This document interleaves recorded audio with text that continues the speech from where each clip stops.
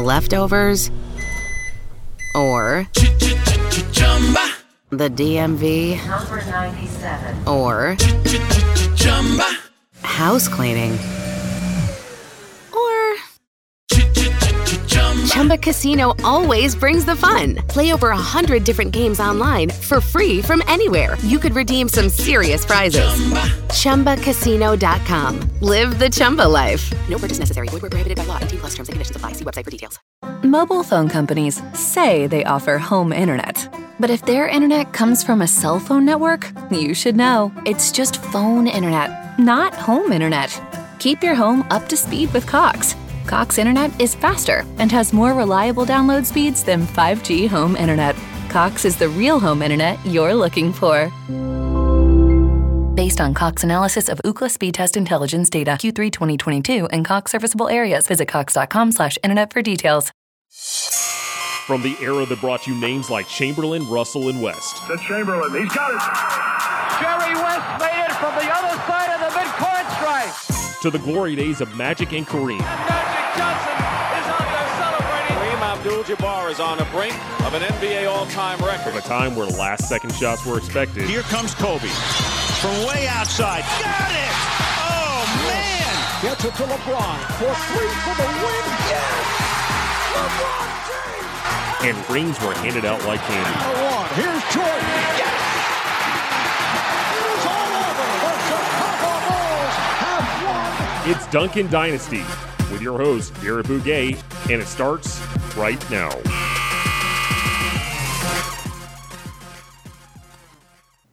Welcome to another episode of Duncan Dynasty. I'm your host, Garrett Bouguet, and with me this week I've got a very special guest.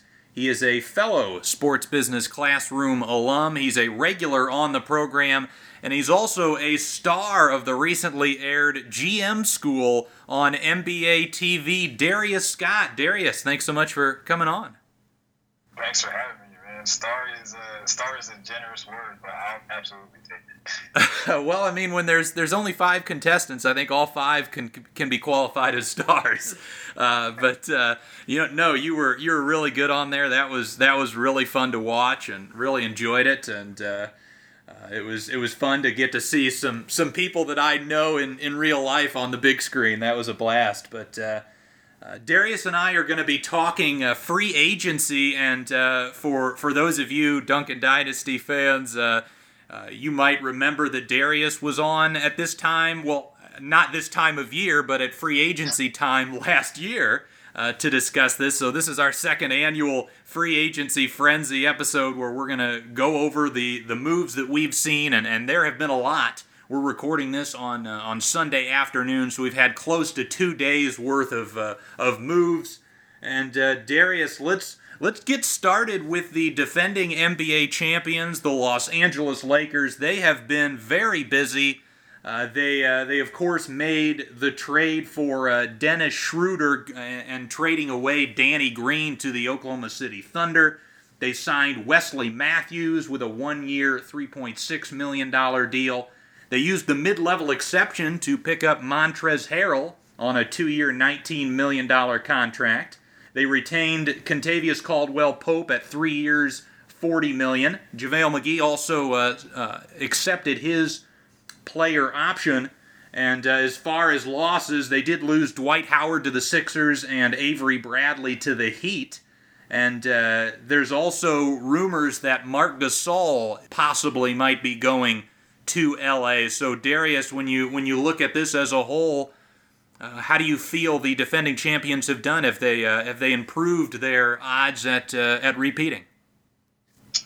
So my first thought when I saw everything was clearly they were trying to change how their second unit worked, right? With getting Dennis Schroeder, getting Montrezl Harrell, it's like, all right, we need some type of offense in our second unit that's not centered around LeBron James and Anthony Davis, right? So definitely when you see like Dennis Schroeder and Montrezl Harrell, like obviously that pick and roll is probably going to be nasty, right? Like it's going to just generate offense by itself. Are they going to play defense now? That's to be decided. But first thing I see is that they just wanted to shore kind of like the offensive firepower on that second unit. Yeah, I mean, Dennis Schroeder certainly can fill it up, and as much criticism as Montrezl Harrell got for his postseason performance, we can't forget that he averaged basically 19 points a game, won the Sixth Man of the Year award, is still a young guy, I believe around 27, and he's a guy that I thought was a bit out of shape just due to unfortunate circumstances with his grandmother passing away. And he had to leave the bubble for that and was never able to get into tip-top shape again. But, I look at Harrell and I look at him 2 years ago in the postseason with the Clippers when they took the Warriors to 6 games, and Harrell looked pretty solid there. I like the moves, and as you mentioned, the defense is a bit of a question mark, but this team already has a solid defensive foundation with the likes of Davis, LeBron, Caruso, KCP, of course, coming back.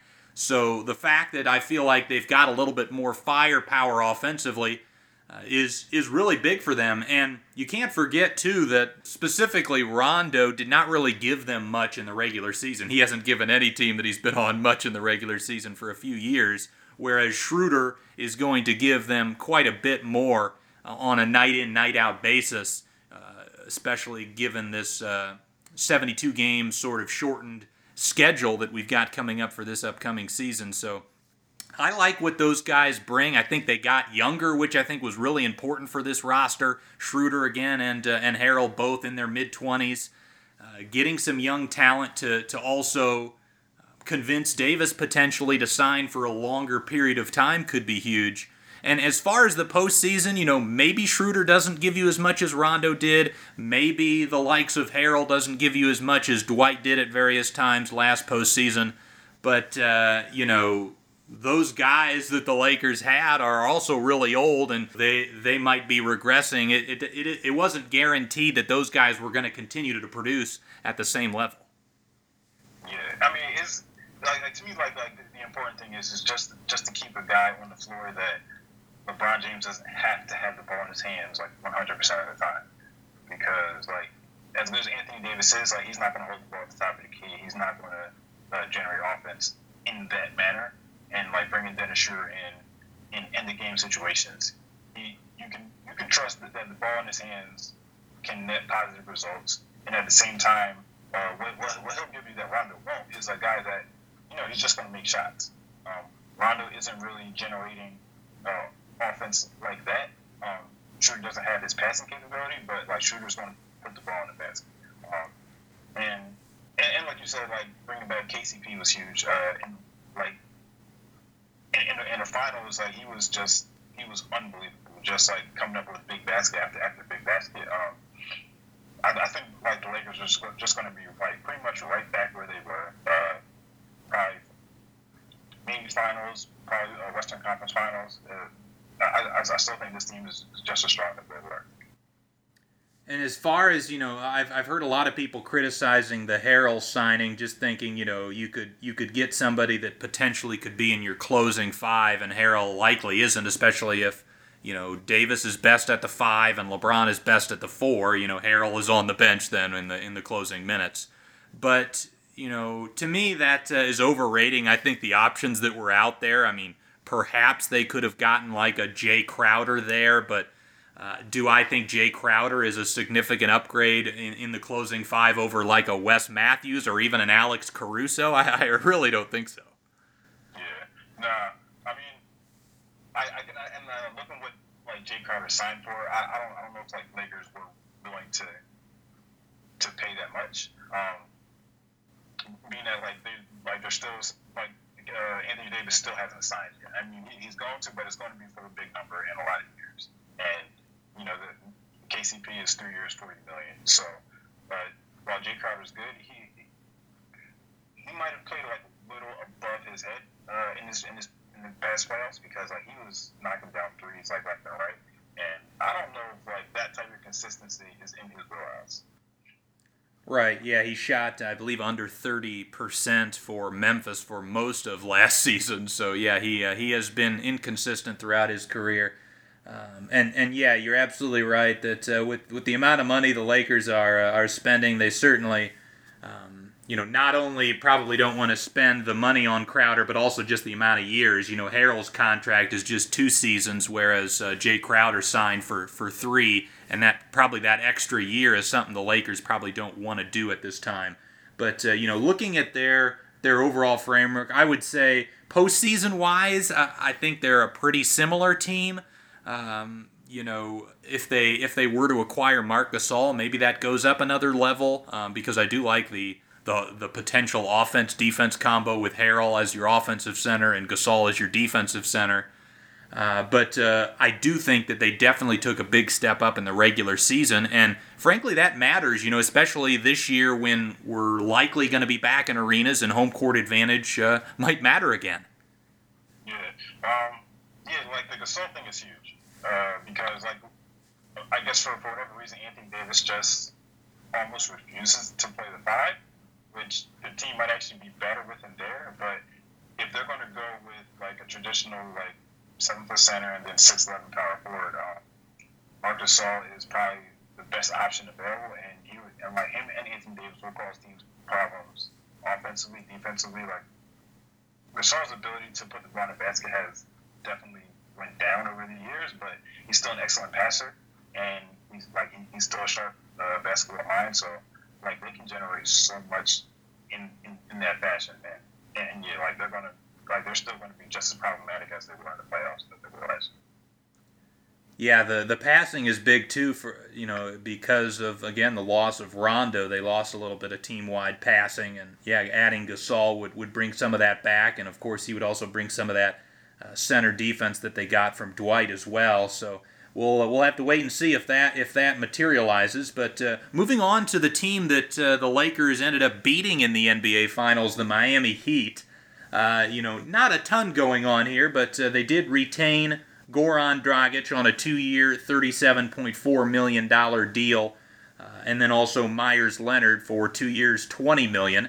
And then they added a former Laker, Avery Bradley, on a 2-year, $11.6 million contract, and then got Mo Harkless to add some depth on the wing for a 1-year, $3.6 million deal. If you notice, all these contracts are either 1 year or 2 years with a team option or non-guaranteed on that second year, so Miami can continue to play the Giannis sweepstakes for 2021.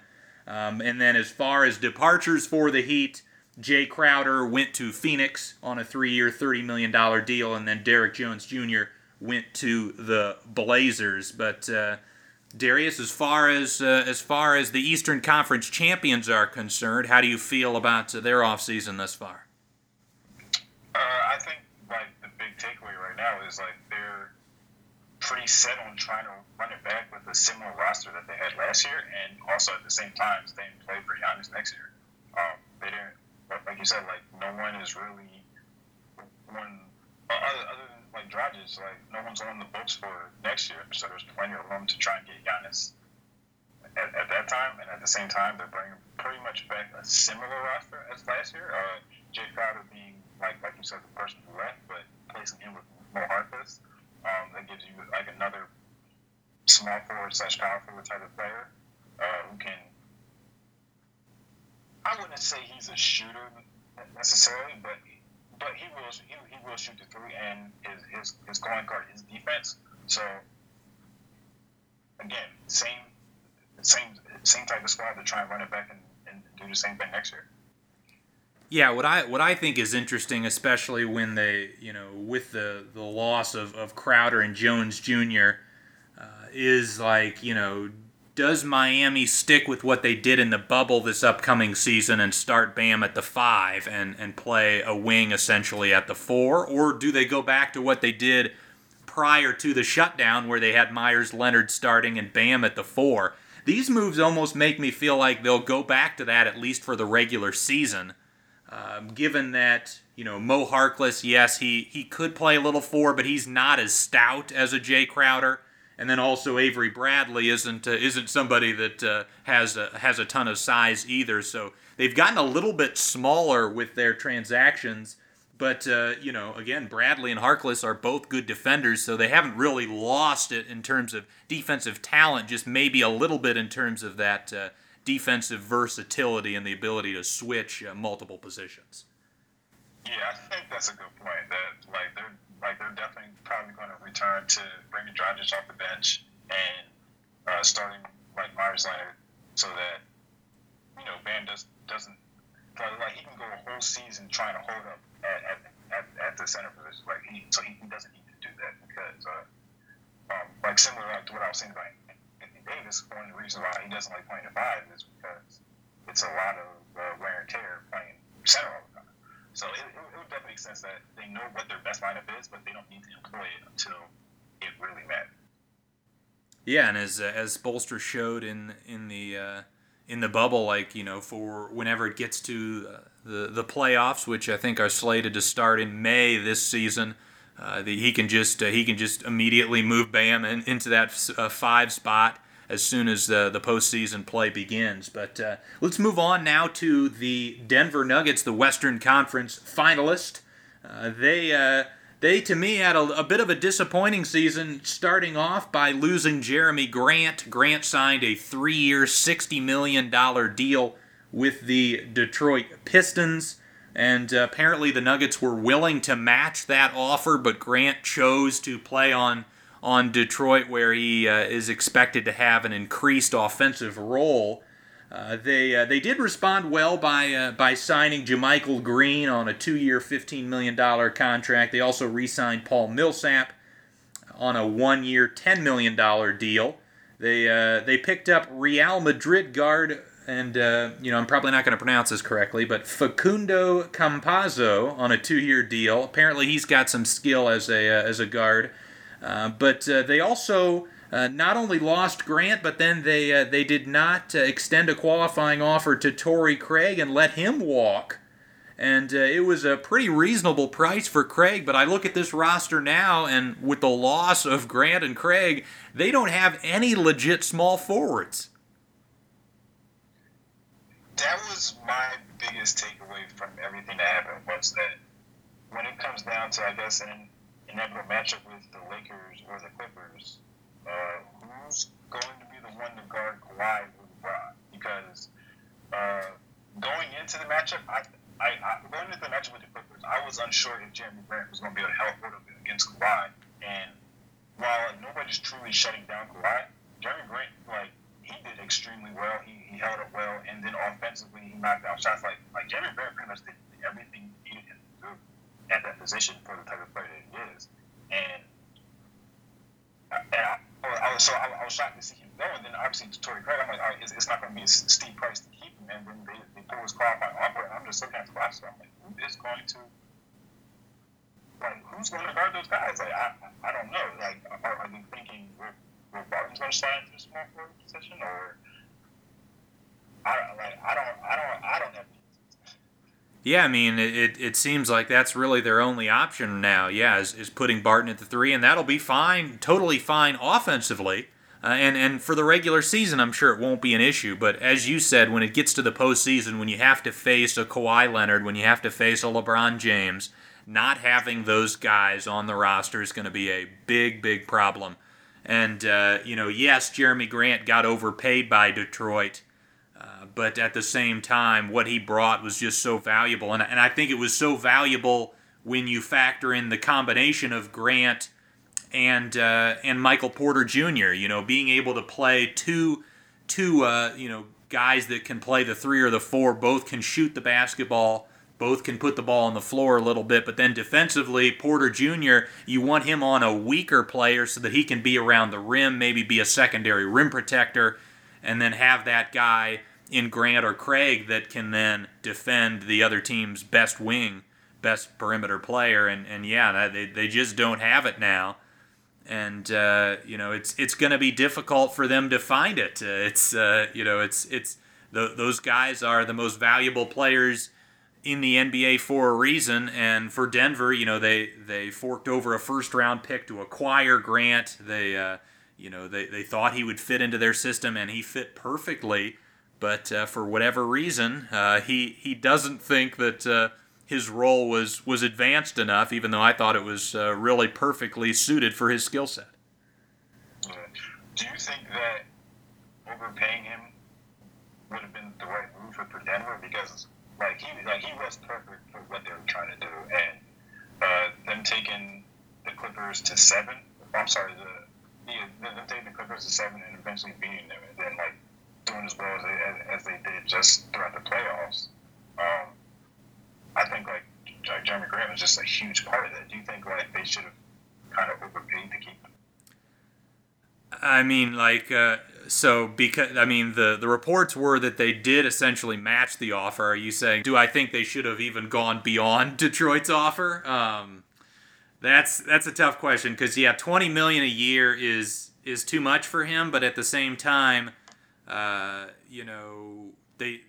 they lost him for nothing. There's no way to replace him. They're not going to have a bunch of salary cap space because they've already got Jokic and Murray signed to big deals. So you talk about Barton and Harris. They've already had their paydays. So this team has no way of spending money and just getting a guy like him.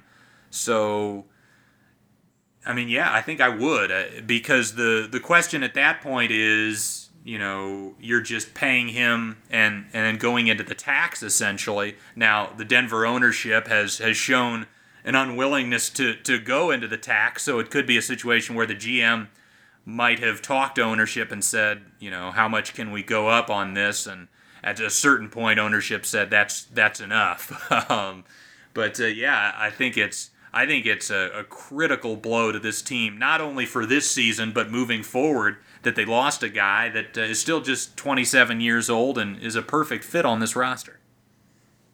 Yeah, I mean, I was stuck on that question pretty much all weekend, and I agree with you. I think not having him is probably going to define whether they have a championship or not, and it's looking like, at least at this point right now, with Jeremy Grant not being there, I don't think they can get out of probably the second round. As well as they did play against the Clippers, I feel like if that situation were to arise again, I don't know if we would get the same exact result. And now that Jeremy Grant isn't there, I would definitely lean the other way. Yeah, I mean, the only way I could see them making a conference finals or further is if Michael Porter Jr. takes just a giant step and this team is literally just unstoppable on the offensive end. But yeah, typically championship caliber teams, you've got to be borderline top 10 on both ends of the floor, and Denver lost with not only Grant but also Craig that ability, I think, to be an elite defensive unit. But let's move on to, we got talking about the Pistons there, and they are involved with a lot of things in this free agency. They've maybe been the most busy team of all 30.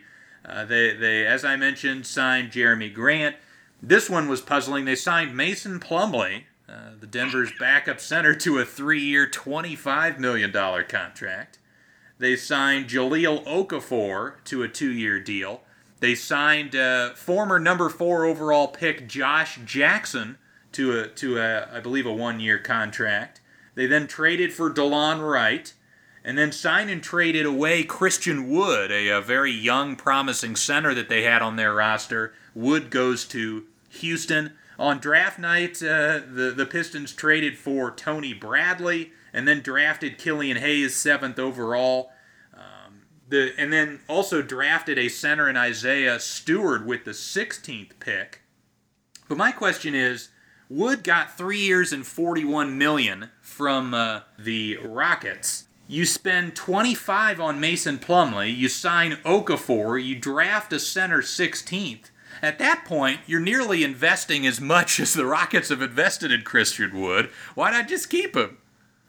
Look, I don't understand anything the Pistons have done this year or so far. It's like they've spent a whole bunch of money on backup centers, and the one starting caliber center that they had, they let him go, which, again, doesn't make any sense. And, I mean, I don't even know where to start because, one of Jahlil Okafor or Mason Plumlee has to start. And neither of those guys are worthy of starting. So, again, I don't understand the massive overpays for the just backup centers. I truly don't know what to make of it. Like, it's all bad. Like the only good thing to come of their offseason is that Josh Smith is finally off of their books. Right. Yep. I saw Dan Feldman had a tweet that, like, congratulations to the Pistons, happy Josh Smith is off your books day. And, that's pretty funny considering he's been irrelevant in the NBA conversation for quite some time. But the Pistons also traded Luke Kennard in a 3-team deal for what became the 19th pick in the draft, and drafted, I believe it was Villanova forward Sadiq Bey. But yeah, they, I like from the little that I've watched, I like the value of getting Killian Hayes at the 7th pick. DeLon Wright is a solid player, and I think Dallas just wanted to get his contract off the books, so they were able to acquire a solid player for very little. But yeah, there is just a question mark as to what exactly they're doing with this roster. It's not exactly a great shooting team, and as you mentioned, the center position is incredibly weak now. The only people you can blame are the people in the Pistons front office for that. Yeah, I don't know where else on the market Mason Plumlee was going to get 3 years, $25 million. Right? I don't know who they were competing with that they needed to go that high, but sure.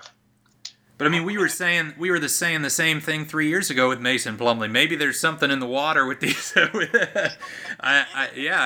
His last contract was what's seemingly a huge overpay with the Nuggets, and then for years and years, all you hear is, "Wow, Mason Plumlee is way overpaid," and then a team just does it again. Now, in this case, if you're paying for your starting center, that's one thing. But yeah, if your off-season strategy is, yes, Mason Plumlee's going to be our starting center, that's probably wrong from the get-go. Yeah, it must be it's something with these Plumlee brothers, because he's not the only Plumlee brother where it's just like the off-season signing is like good for him, but bad for everybody else. Yeah, and Miles, I believe, wasn't Miles Plumlee stretched at one point as well? Yeah, I think it was the Hawks that gave him like a 4-year, $50 million deal or something like that. Like, after he showed absolutely nothing in the league. And again, good for him. Good for Miles. But like, I guess to get back on how bad the Detroit Pistons were, I guess so far this offseason. Like, signing Jeremy Grant to 3 years, $20 million is like, congratulations, you got a good player. But Jeremy Grant was able to reach his ceiling because he was able to play around Jamal Murray and Jokic, who were like, he's a great compliment to those players. Now you're pretty much asking, or you're paying Jeremy Grant like a guy who you're telling, hey, go be the guy who's going to get us buckets and make plays. I don't think he's that guy. I don't either. Yeah, I literally think his offensive role with Denver, which is, was a spot-up shooter, cutter, occasional driver when, the defense closed out. I thought that was literally the perfect system for him, and to be able to play with a brilliant passer like Nikola Jokic that could take advantage of his size and athleticism rolling to the rim. Yeah, it was perfect in Denver. It's very confusing to me why these players are and it's not even him choosing money, it's him choosing essentially a selfish role, like the way he wants to play over money and over winning, which is a bit disappointing if you ask me. And speaking of another guy that has chosen role and money over winning, we've got to move on to Gordon Hayward signing a 4-year, $120 million deal with the Charlotte Hornets. And let's talk about the Boston side of this first, because they've now lost Gordon Hayward. They end up letting Wanamaker walk as well, and Wanamaker ended up signing with the Warriors. So a couple of guard/forwards in their rotation, in their playoff rotation last year, are now gone. They also let Enes Kanter go to Portland. They did respond by signing Tristan Thompson to a 2-year, $19 million contract. And in the draft, they drafted Aaron Nesmith, who I thought was a really impressive wing shooter with the 14th pick. But what are your thoughts on Boston now that they've lost Gordon Hayward? So there's different levels of confusion to where Boston is going. So not bringing Brad Wanamaker back is probably the biggest head scratcher, because he was cheap. Obviously, he signed for the Warriors for not much. So they could have brought him back on something cheap, and they replaced him with. Did you mention that Jeff Teague got signed by them? Oh no, I didn't even know that. So thanks for saying that. The Celtics grabbed Jeff Teague, I guess, as his replacement, and maybe it's a lateral move, if anything. But Jeff Teague also isn't as good as a defender, so you're losing that aspect, and then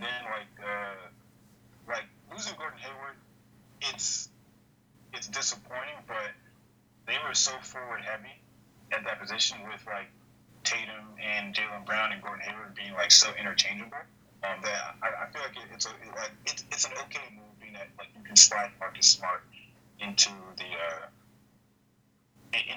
into I guess their start lineup. I guess play him at the other guard, so that Jaylen Brown and Jason Tatum can play the 3 and the 4.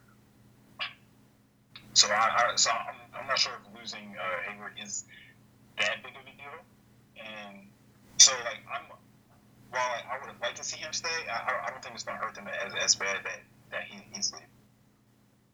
Interesting. Yeah, I mean, we didn't get to see, Gordon Hayward at peak form in the postseason due to him suffering that grade 3 sprain of his ankle in the first game of the playoffs. So,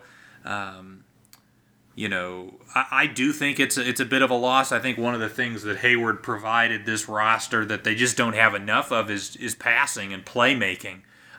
Tatum certainly has improved that quite a bit, but Kemba Walker is more, a score first guard. Jaylen Brown isn't the most adept passer. So without Hayward, they're very reliant on Tatum and Smart to be the playmakers. Now, I'm glad you brought up Teague. It's funny, there's just so much news cycling in that, the first day I missed that the Jazz signed Derek Favors, and I totally missed that the Celtics got Jeff Teague. But I think his passing is going to be a loss, and also just having a wing with 6'8" size and the ability to defend multiple positions and also play on and off the ball is pretty valuable.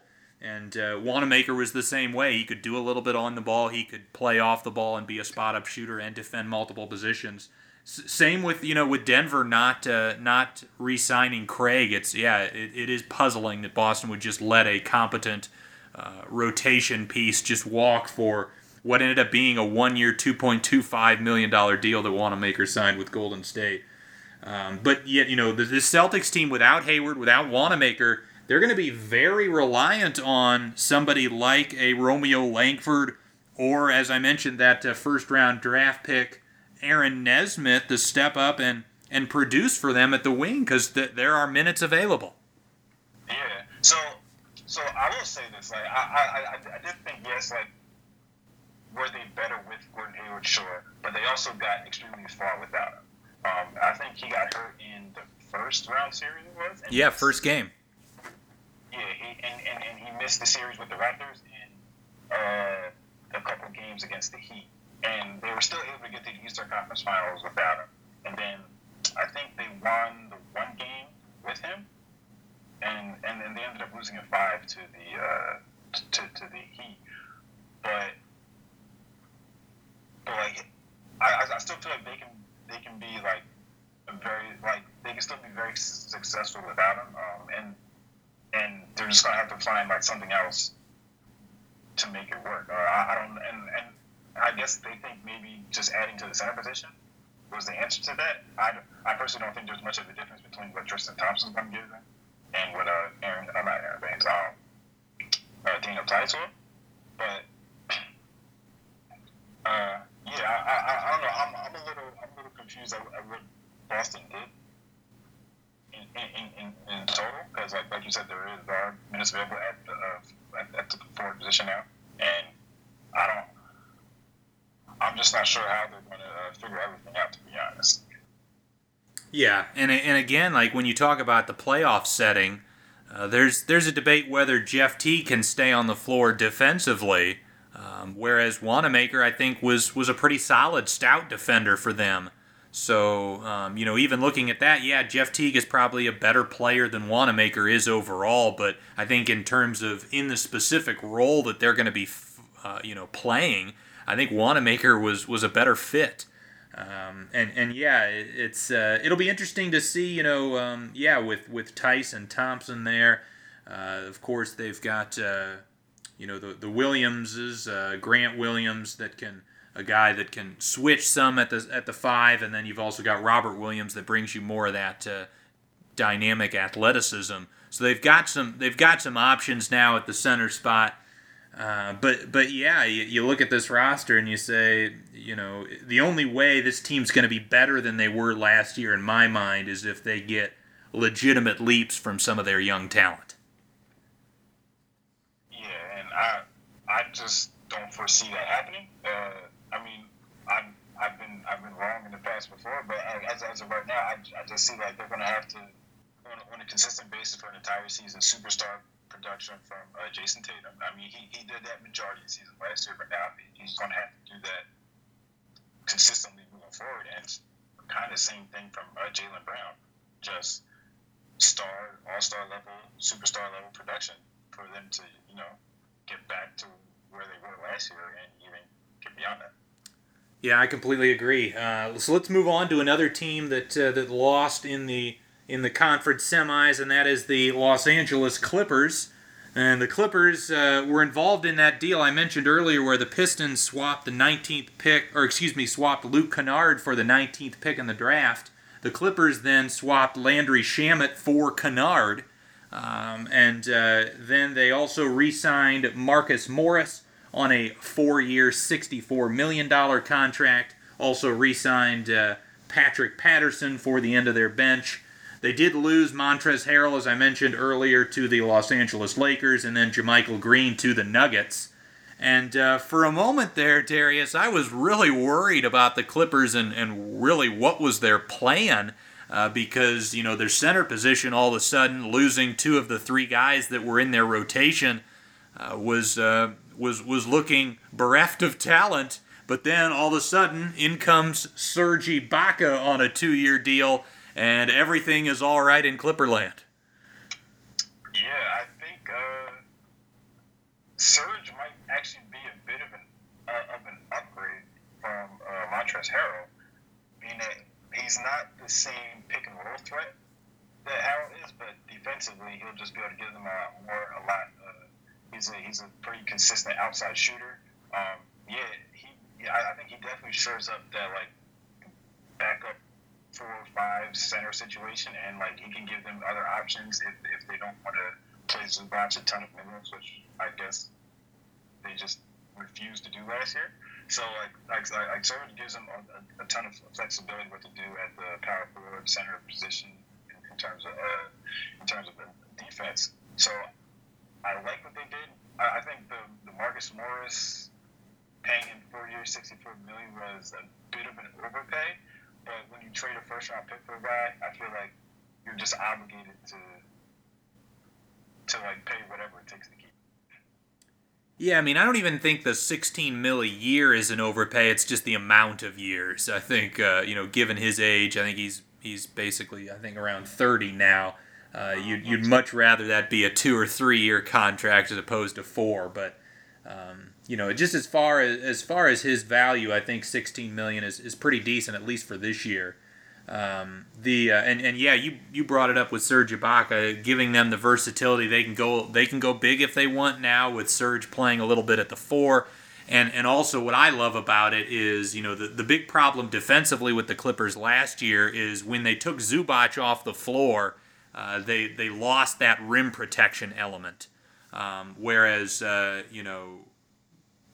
with Ibaka, they can not only when they bring him on for Zubac do they add a spacing element on the offensive end, but they maintain that rim protection and that presence in the paint. So I think that's super critical, to just have 48 minutes of solid rim protection for this team.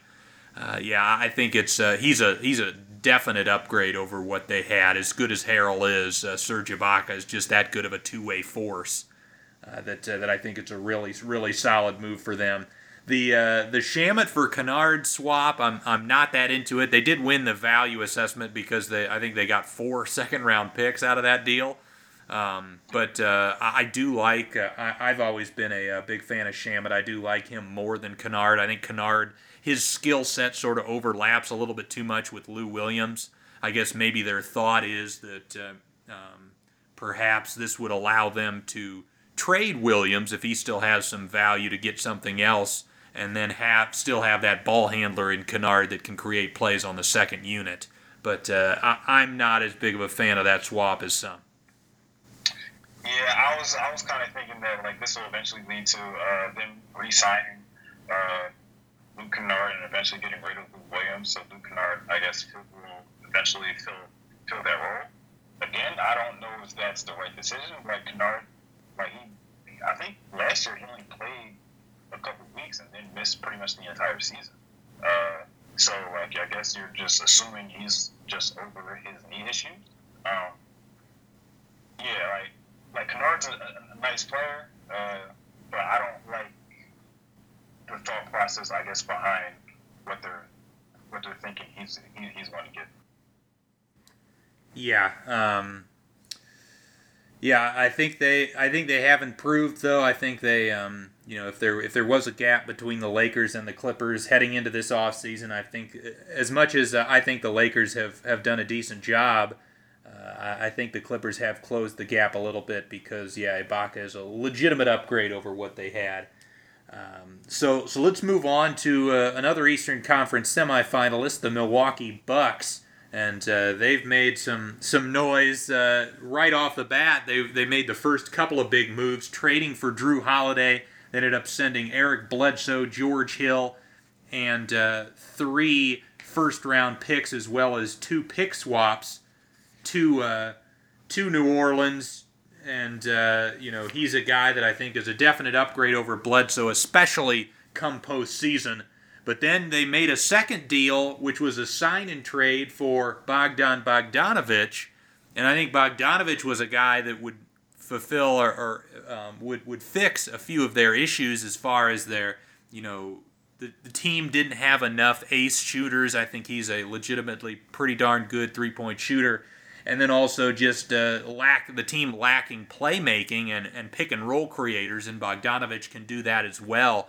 So the fact that deal went kaput is a bummer for Milwaukee, but they've responded reasonably well. They've gone more towards, okay, well, if we didn't get that another really borderline all-star caliber player in Bogdanović, let's just make sure we've got a deep team. And they were able to re-sign Pat Connaughton on a 3-year, $16 million deal. They signed DJ Augustine as a backup point guard to replace George Hill for 3 years and $21 million. They signed Bobby Portis to a 2-year contract, as well as Bryn Forbes, and they also got Torrey Craig. So, it's been a whirlwind for this Bucks team, Darius. But how do you feel like they've come out of this? So the Torrey Craig news is news to me. Oh yeah. Another thing that we miss as fast as everything is moving. So I think that's not bad. That's actually pretty good. I was very worried about their forward depth and I guess backup center depth. Just because I trust Bobby Portis about as far as I can throw him. And then beyond him is, I guess, the backup big man is DJ Wilson. So So like I feel like they need some alternative to like a backup forward or center if if something happens to Brook Lopez and he has to miss like a couple games or a couple weeks or something. I just don't know if there's much there. So I'm definitely extremely worried about that. But other than that, I love the Drew Holiday pickup. Like that was I think like he's an obvious and clear upgrade over Eric Bledsoe, and the issues in the playoffs that they had from the guard position, Drew Holiday will like fix up for sure. So I think they were good in that aspect, but I am like highly concerned about like their backup big depth. Yeah, and as far as I know, Robin Lopez initially, passed on his player option to facilitate the Bogdanovich deal, and then despite the fact that deal didn't end up happening, his decision went through. So he could theoretically be back at the backup 5 spot, but I believe Robin Lopez is signing with the Wizards. Oh, okay. More news that I didn't know. Thank you for saying that. So yeah, it is a question what they're going to do there, and the other news, of course, the big impetus to making these trades was to get Giannis to sign on the dotted line to accept that Supermax extension, and he has not done so yet. And my other big concern about, the Drew Holiday trade going through is nice. It definitely helps. But he's also, 30 years old. What I thought the Bogdanovich thing did, not only, as I mentioned, fixed a couple of their issues in terms of their playoff abilities, but also he's 27, and he's a guy that if he was signed on a sign and trade, it has to be at least 3 years. A guy at 27 that Giannis could look at and say, okay, this guy is somebody that I'll have around here for the foreseeable future. The rest of this roster, even the signings of like DJ Augustine, he's in his 30s, Middleton, Brook Lopez, a lot of this roster around Giannis has already reached their peak and has passed their prime.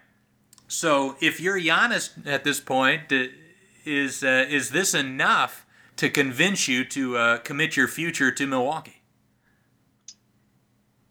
Like the effort was there to try and like make this thing work with Giannis, but like they haven't done or like the moves I don't think are gonna pan out in a way that's gonna see Giannis. They're not gonna pan out in a way that's gonna make him happy. I feel like because there's just like you said, like the youth on the team just isn't there. Like a lot of these players are much older. A lot of some guys are overpaid. I personally think DJ Augustine maybe is a little overpaid. 3 years, $21 million seems like a lot. And yeah, like I don't know if like these moves get them over the hump, and because like the Eastern Conference is going to be extremely competitive this year, and I'm not convinced that these moves are going to get them over the hump from last year. Yeah, I mean, the thing that made me excited about the Bogdanovich acquisition is, yes, like Bogdanovich, Middleton, Holiday, none of those guys are like A-plus pick-and-roll creators. They're all like B-level guys. But if you've got 3 of those guys, you can get the ball out of Giannis's hands more often. You can still let the Greek Freak run wild in transition, but in the half court, let him be more of a screener. And if you've got multiple pick-and-roll creators that can operate and make plays and make shots, that is how I think this Bucks team can have the most success offensively in the half court. But without Bogdanovich, I still don't think they have enough. And frankly, if I'm Giannis, I am not signing that extension yet. As much as you said, yeah, they put in the effort. They tried to get this done. Whoever leaked that news, if that's somebody within the Bucks organization, man, oh man, must they be sweating at this point, because they could have cost their franchise, multiple championships if it's the difference between Giannis being here for the next 5 to 10 years and Giannis being in Dallas or in Miami or in Toronto come next offseason. Yeah, and like I think like the other thing about that is the like Bogdanovich is like he's a good enough ball handler that you almost don't need to sign a high level backup point guard, because if Drew Holiday is off the floor, like I would trust Bogdanovich enough to be your main ball handler, and you could stagger those two enough that Bogdanovich would have been like a nice backup point guard / secondary ball handler. And now that, I mean, obviously he's not a breather. Like those funds are committed to like a guy like DJ Augustin, who is a clear guy over Bogdanovich, and obviously. So like, yeah, that news getting leaked just completely torpedoed their offseason. Yeah, and you have to also factor in that Bogdanovich has got pretty good size as well. They had what appeared to be an unbelievably great potential like switching lineup other than Brook Lopez, but the four other guys could all switch really effectively. They lose that, and guys like Torrey Craig, DJ Augustine, Bryn Forbes, like, those are, and even re-signing Pat Connaughton, those are good guys to have on your bench, but come playoff time, they all take something off the table, whereas, that's why it is so big to have those two-way forces that are pluses on both ends of the court. But it'll be interesting to see what news comes out about Giannis potentially signing that, and obviously Milwaukee and their fans will have to sweat for the foreseeable future. But moving on to one of the teams that has a chance at Giannis, the Toronto Raptors, they did really what I thought they had to do as far as to the key thing to make their roster look appealing for Giannis next year was to retain Fred VanVleet. And they did so, signing him to a 4-year, $85 million contract. They did lose Serge Ibaka, as I mentioned, to the Clippers, and there's a decent chance that Marc Gasol is leaving for either Spain or the Los Angeles Lakers. So despite the fact that, yes, I think VanVleet was the key for 2021, the question now goes to this upcoming season. What does Toronto do at center? Certainly they don't want to be starting Rondé Hollis-Jefferson at the 5.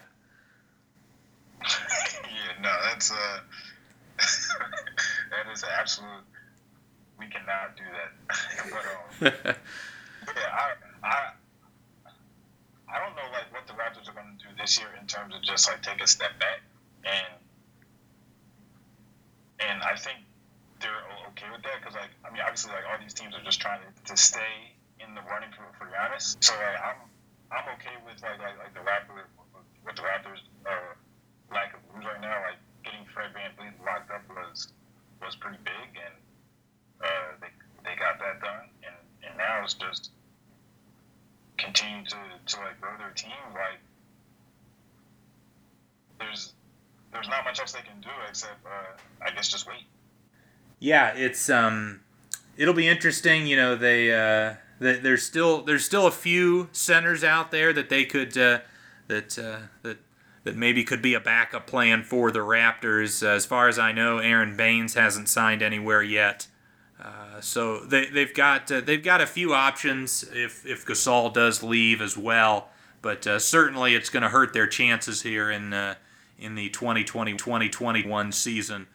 It is interesting how all of these teams like Toronto, like Miami, like Dallas have really played it so that they've got that cap space, and that might be a bad sign if you're a Bucks fan, going back to Giannis potentially signing that or not. Again, what a whirlwind where it felt like prior to this offseason, it felt like Giannis was likely to leave, and then after the news of the Bogdanovich deal, it felt like, the Bucks have about a 90% chance that he'll sign. And now it's back to, 50-60% in my mind. It's crazy. But yeah, Toronto certainly I think is going to take a slight step back, but they were really frankly not in my mind a true contender even if they brought everybody back this season. I think they would similar to last year, have been a second round exit. Yeah, I mean, like the roster even last year, just clear limitations. But I am curious how they're going to fare, being that they're not even playing in Toronto this year. They're going to be the Tampa Bay Raptors. So I wonder what effect that'll have on them, if any. Just in this strange year and I guess time the whole world is in. I wonder how that would affect them regardless. Yeah, it's interesting to think about Ibaka and Gasol's decisions and how that factored in because it's typically one of the benefits of re-signing with your former team is you don't have to move, you don't have to come up with new housing, you don't have to deal with all of that, but in this case they would have.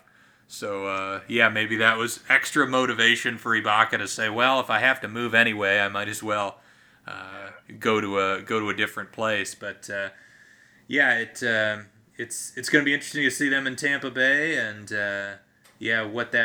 how long that sticks, if that's for just this season or potentially longer, depending on how long this darn coronavirus lasts. But coronavirus won't go away. Yeah. So let's move on to another team that made the second round of the playoffs and then was defeated by the eventual champion Lakers, and that is the Houston Rockets. They've been in the news because, of course, both of their star players in James Harden and Russell Westbrook have essentially requested trades. Harden wanting to move to Brooklyn, and Westbrook not really having too many suitors out there given his contract and his declining play.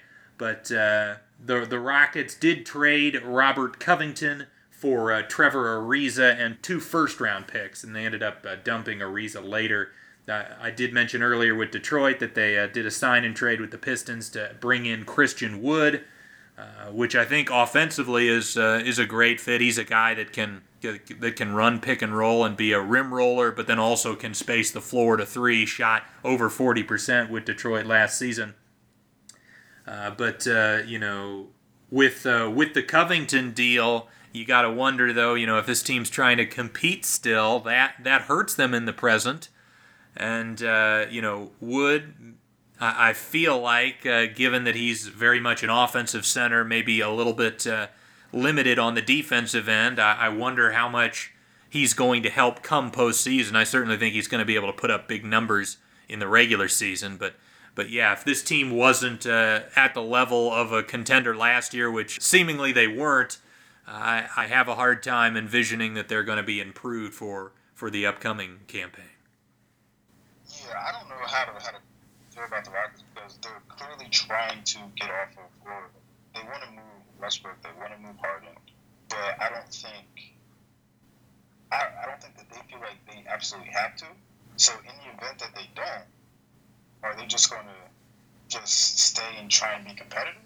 And if that's the case, they're clearly, this clearly isn't a competitive team, or not competitive, but they're not going to be a true contender. So I don't know what they think they're trying to do, or what they are trying to do. I'm so confused there because I feel like the signing of Christian Wood is while he's a good player, I think come playoff time, he's gonna be maybe a little in above his head when he has to go against the likes of Anthony Davis. But the Rockets whole situation is very confusing. Yeah, and they certainly with Tillman Fertitta are constantly trying to not pay the tax, so that's been a part of the Covington deal, and then also offloading Ariza afterwards. I think the value for Wood is solid at 3 years, $41 million for a 24-year-old. I think that's pretty good value for a solid young center. But I think they're defensively it's going to be a big concern, especially when the likes of Eric Gordon and PJ Tucker, and really most of even Harden and Westbrook, they're aging. They're probably losing, or they're probably not going to be as good defensively next year as they were even last season. So the defensive end is a major concern for this team, even though, again, with adding such an offensively versatile center to James Harden, your offense is going to be fine, but whether they can be even in the top 20 defensively is going to be a question mark. And also, does Wood fit in with their switching scheme? That was one thing that was beneficial about Clint Capella. He not only could catch lobs and be a roll man offensively, but he could switch with the rest of their roster reasonably well. I'm not sure if Wood is as capable at that. No, I mean, I don't think that portion of this game is there in terms of just switching. Like he's purely going to be like I guess it's just purely like center who's trying to protect, and they're going to try and keep him out of like that type of out of those type of defensive schemes as much as possible. But again, I don't know how that works, because like they try and do similar things with Harden, where like they don't want him switching a lot. So I'm curious just how their defense would how any of it's going to work. It's very curious to me. Like I said before, I'm very baffled by what's going on. Yeah, I think they're trending downward, and it'll be interesting to see. Just given, it's always fun to see superstar level trades, or trades involving superstar level players. It'll be interesting to see if that occurs this season or not with the Rockets. But let's move to the Portland Trailblazers, because they were the team that acquired Robert Covington. Gave up 2 first-round picks for Covington, but one of them was the 16th pick in this draft, and this was a weaker draft than usual. And Covington fills a huge weakness at the wing for the Blazers team. Then Portland also traded away Mario Hezonja, which, again, watching a lot of Blazers from this past year, just getting him off the roster is going to be a big boost to the Blazers' success. They brought back Enes Kanter. Of course, Kanter was a key center in their Western Conference Finals run 2 years ago. He fits their scheme. I think he's a solid backup center. Also allows them to just let Whiteside walk, potentially. Then they signed Derrick Jones Jr. with the mid-level, 2 years, $19 million. Gives them some more defense and athleticism at the 3-4 spots. Signed Harry Giles to a 1-year deal, and then also re-signed Carmelo Anthony and Rodney Hood. The question with Hood, though, is he had a $6 million player option. He declined it, and then the Blazers gave him more money, 2 years, $21 million. The second year is a team option, but it's surprising to me that Portland would say, after Hood tears his Achilles, that we'll pay you more money than you were going to make. Yeah, so it's a strange conversation they had behind closed doors, but I mean, Rodney Hood clearly works out for him. That's a better deal for him. I like what Portland is doing right now. Definitely shored up the wing situation. Like they had no shot last year with Gary Trent Jr. being their only like solid wing defender, and he's just as big as T.J. McCollum and Damian Lillard. Yeah. So I like that now that he can play a more natural position as the guard, and bringing guys like Derrick Jones Jr. and Robert Covington, who can stand out on the wing, shoot a little bit, play some defense. And now I'm curious, like, what are they going to do with Carmelo Anthony? Do you think he's going to be okay with just taking a lesser role? Well, that's my big concern, and frankly, even though it was a good story, a fun story last year that Melo had a bit of a resurgence, I still thought he was an average rotation player at best. With this team now, like I think Derrick Jones Jr. is better than Carmelo. I think Robert Covington is definitely better than Carmelo Anthony. They have Nasir Little, who they drafted in the first round last year, that I think they would like to see get some minutes to develop. They have Zach Collins, another guy that they invested a lottery pick in, that can play some 4.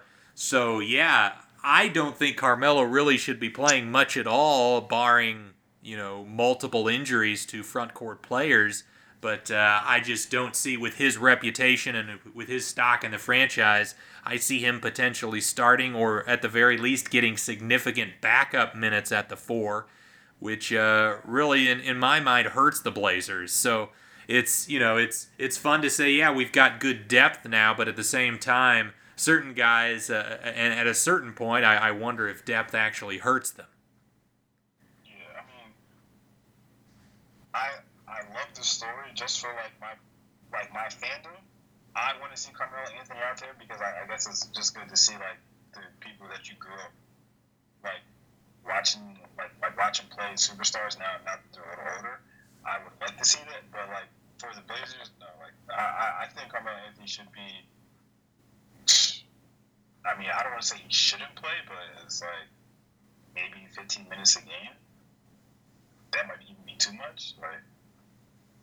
But for them, this is a good problem to have. Being a guy that was starting last year, playing 35 plus minutes in the playoffs. Now he's being relegated to almost no minutes. It's a good problem. Yeah, again, I would say it's a good problem until Derrick Jones Jr. is getting a DNP coach's decision because Carmelo Anthony is ahead of him on the depth chart.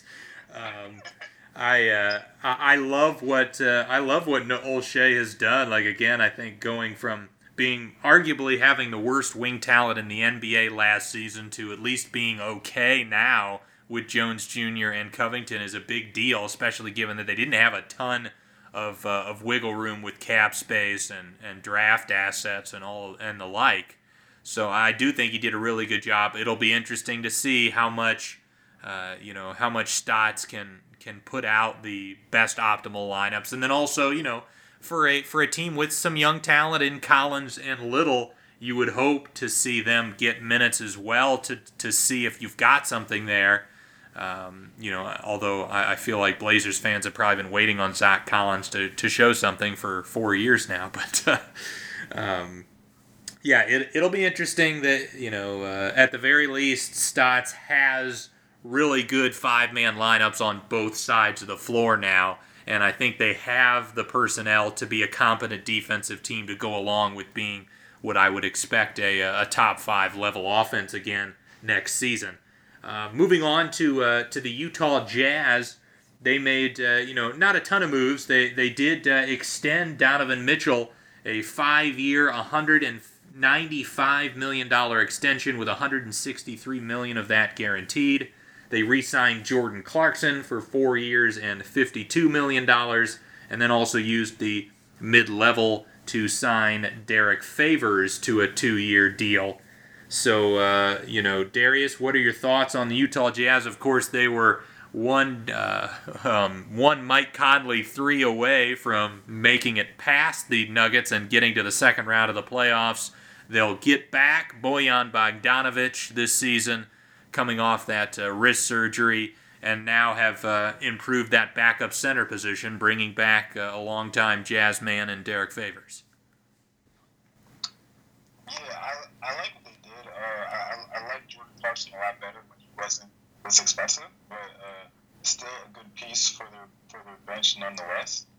Derek Favors, he was last time he was with them, he wasn't as injured as he is now. So I'm curious how well he'll be able to fit in being in now. He's maybe a year older or 2 years older, but a whole lot more banged up.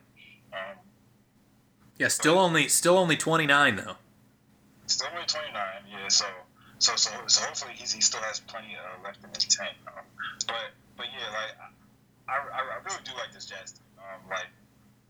I don't know how well they would have done against the Clippers, but you could make the argument that they should have been the ones to beat the Nuggets the first time around, and the Nuggets ended up in the Western Conference Finals. So the Jazz are right on par with them there, and bringing Donovan Mitchell back is big, and I'm excited for them to be pretty good again next year, to be extremely talented and competitive next year. I don't know if I'd call them a championship contender, but they're right on the cusp. Yeah, I mean, nothing flashy with what Utah did, but I'm in total agreement with you. I really like what they did here. Yeah, Clarkson might be a bit pricey, but at the same time, they had no way of replacing him. It's just essentially the owner spending a little bit more money to keep him around. So I got no real issue with that. And yeah, locking up Mitchell long term obviously is great for the franchise. And then I've heard people complain again, similar to the complaints about the Lakers using their mid-level on Montrezl Harrell. I've heard complaints about the Jazz using their mid-level on Favors. But, backup center matters, and when the alternative, like last year, was Tony Bradley as your backup center, getting Favors in there in a playoff game, even for those 5 to 10 minutes, is a big upgrade. We saw Philadelphia 2 seasons ago lose a Game 7 to Toronto because of their lack of backup centers when I think it was Joel Embiid was plus 10 in 45 minutes, and then they lost the other 3 minutes by 12. So you can lose a playoff game because of your backup center, even if it is just for a few minutes because you've got a star in Rudy Gobert. And during the regular season, I think they can still play Gobert and Favors together some. Of course, if you want to give Gobert a rest now and again, you can slide Favors in as the starting center. So I don't mind that at all. I think Favors is a quality basketball player, again, still at just 29. But yeah, you're right, Darius, that the injuries have been concerning for him for a while. So hopefully he's healthy, and perhaps the fact that he doesn't have to play significant minutes for this team will help him and aid him in being able to stay on the court. Yeah. Given that he was just with Utah a year or 2 years ago, the previous season, he's going to fit in with it well, and yeah, I'm expecting them to just be another solid team again in this upcoming season. Yeah, and I mean, considering we were just talking about Houston, and I like the Jazz more than the Rockets at this point. So I really like what they could be. I think Bogdanovich's absence last year was pretty big for them, and just having another guy at 6'8" that can play the 4 is going to be pretty big, and not have to rely as much as they did on Joe Ingles last postseason either. So moving on then to the Philadelphia 76ers. The Sixers and new president of basketball operations, Daryl Morey, made some moves to shuffle the roster on draft night. They acquired Seth Curry from the Mavericks for Josh Richardson and a second-round pick. They then were able to dump Al Horford's contract along with first and second-round picks to the Oklahoma City Thunder in return for Danny Green. They also signed Dwight Howard as the backup center now that Horford is gone. So, Darius, what were your thoughts of what Morey was able to accomplish in his first month or so in charge? I'm a huge fan of everything the Sixers have done so far this offseason. They needed to get rid of or get off of the Horford contract or the Tobias Harris contract, and I feel like that was objective number one, and they were able to do that. So obviously, I'm a big fan of that. But then the second thing that he prioritized was just building around the skills of his two superstars. And Ben Simmons not shooting jump shots ever is yes, it's not ideal. It is a bit of a problem, but if he's not going to, and you're going to pay him like he's your superstar, then you have to build around that. And I think they did by adding Seth Curry and Danny Green, guys who will just absolutely. Well, Seth Curry will kill you from three. Danny Green, it seems like he's lost a bit of that touch, but he's still a pretty solid shooter and defender. So I think those moves right there just are extremely good for where the Sixers are trying to go. Yeah, I'm in total agreement. Yeah, getting off Horford for just one first-round pick, essentially, and a second, but just the one first is big, and especially when you can get a player that can help you in Danny Green in return. Yeah, that was a great move. And yeah, you're right. They're going to get a chance to see what this team can accomplish, what Simmons and Embiid can do together with shooting around them. That's going to be a great tester for Morey to see, okay, what is this team? How good are we? Can we win at the highest of levels with these two leading the way, or do we have to offload one of them and try to get something that's a better fit? This year, I think, is going to be a year where they're just going to experiment and see what they have in those two, and go from there. But let's move on to Dallas, who is on the other side of that Seth Curry for Josh Richardson swap. Again, the Mavs getting a second-round pick as well for offloading Curry. They then traded DeLon Wright and Justin Jackson, I mentioned earlier, to Detroit for James Johnson, which again cleared 2021 cap space. They re-signed Trey Burke to a 3-year contract. But I like that. It's funny, with the Josh Richardson Seth Curry trade. I like Curry as a fit more around Doncic because of his superior shooting, but at the same time, the fact that, I think Dallas does need to build up its defense, and Richardson is a clearly superior defender to Curry, and then also Richardson is significantly younger as well, so they add to that young talent base around Doncic and Porzingis, and all the while clear up more cap space to be one of the leading candidates for Giannis and other star free agents next year. I like a lot of what Dallas did. They managed to revive Trey Burke's career somehow, because I think he was on the cusp of just not being in the NBA anymore. Then he gets picked up and has pretty much a really, really good time in the bubble. In terms of playing on the court, he turned that into a 3-year, $10 million contract. So I like what they did there. And then, like you said, just swapping, I guess, shooting for defense with Seth Curry and Josh Richardson. I think that's a really good move too. So I'm curious how that's going to work, how they manage playing Josh Richardson and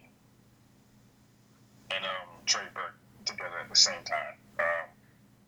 The one move that is a bit of a head scratcher is the signing of Russell Westbrook from the Magic. I think he's it's a very head scratching move in terms of he's just another wing who's real athletic, but doesn't bring much in terms of shooting, and I think the other wings that they have, Dorian Finney-Smith, are just superior defenders. So I'm curious about that move. But other than that, everything else they've done, and also while staying in a running for Giannis next year, I really like it.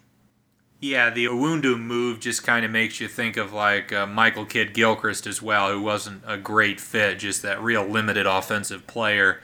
But yeah, given Luka and Porzingis essentially make you a top 5 offense on your own, yeah, I think a lot of the thought is, well, let's just make everybody else on this roster, really solid defensively. But at a certain point, that limited shooting will start to drag down the offense.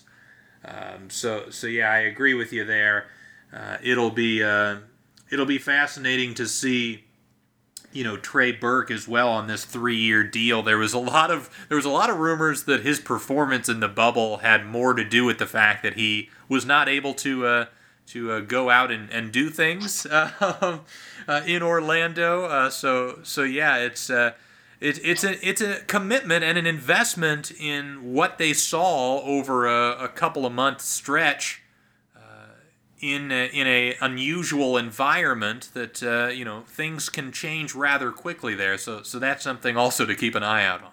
So moving on to the Charlotte Hornets, I mentioned earlier they signed Gordon Hayward to that 4-year, $120 million contract. This just seems to be another example of Michael Jordan refusing to rebuild, and it's probably resulting in another 10 years of obscurity for the Hornets. They also waived Nick Batum to create the cap space. Apparently, there are several contending teams that are interested in Batum's services. And then they also drafted LaMelo Ball 3rd overall in the draft.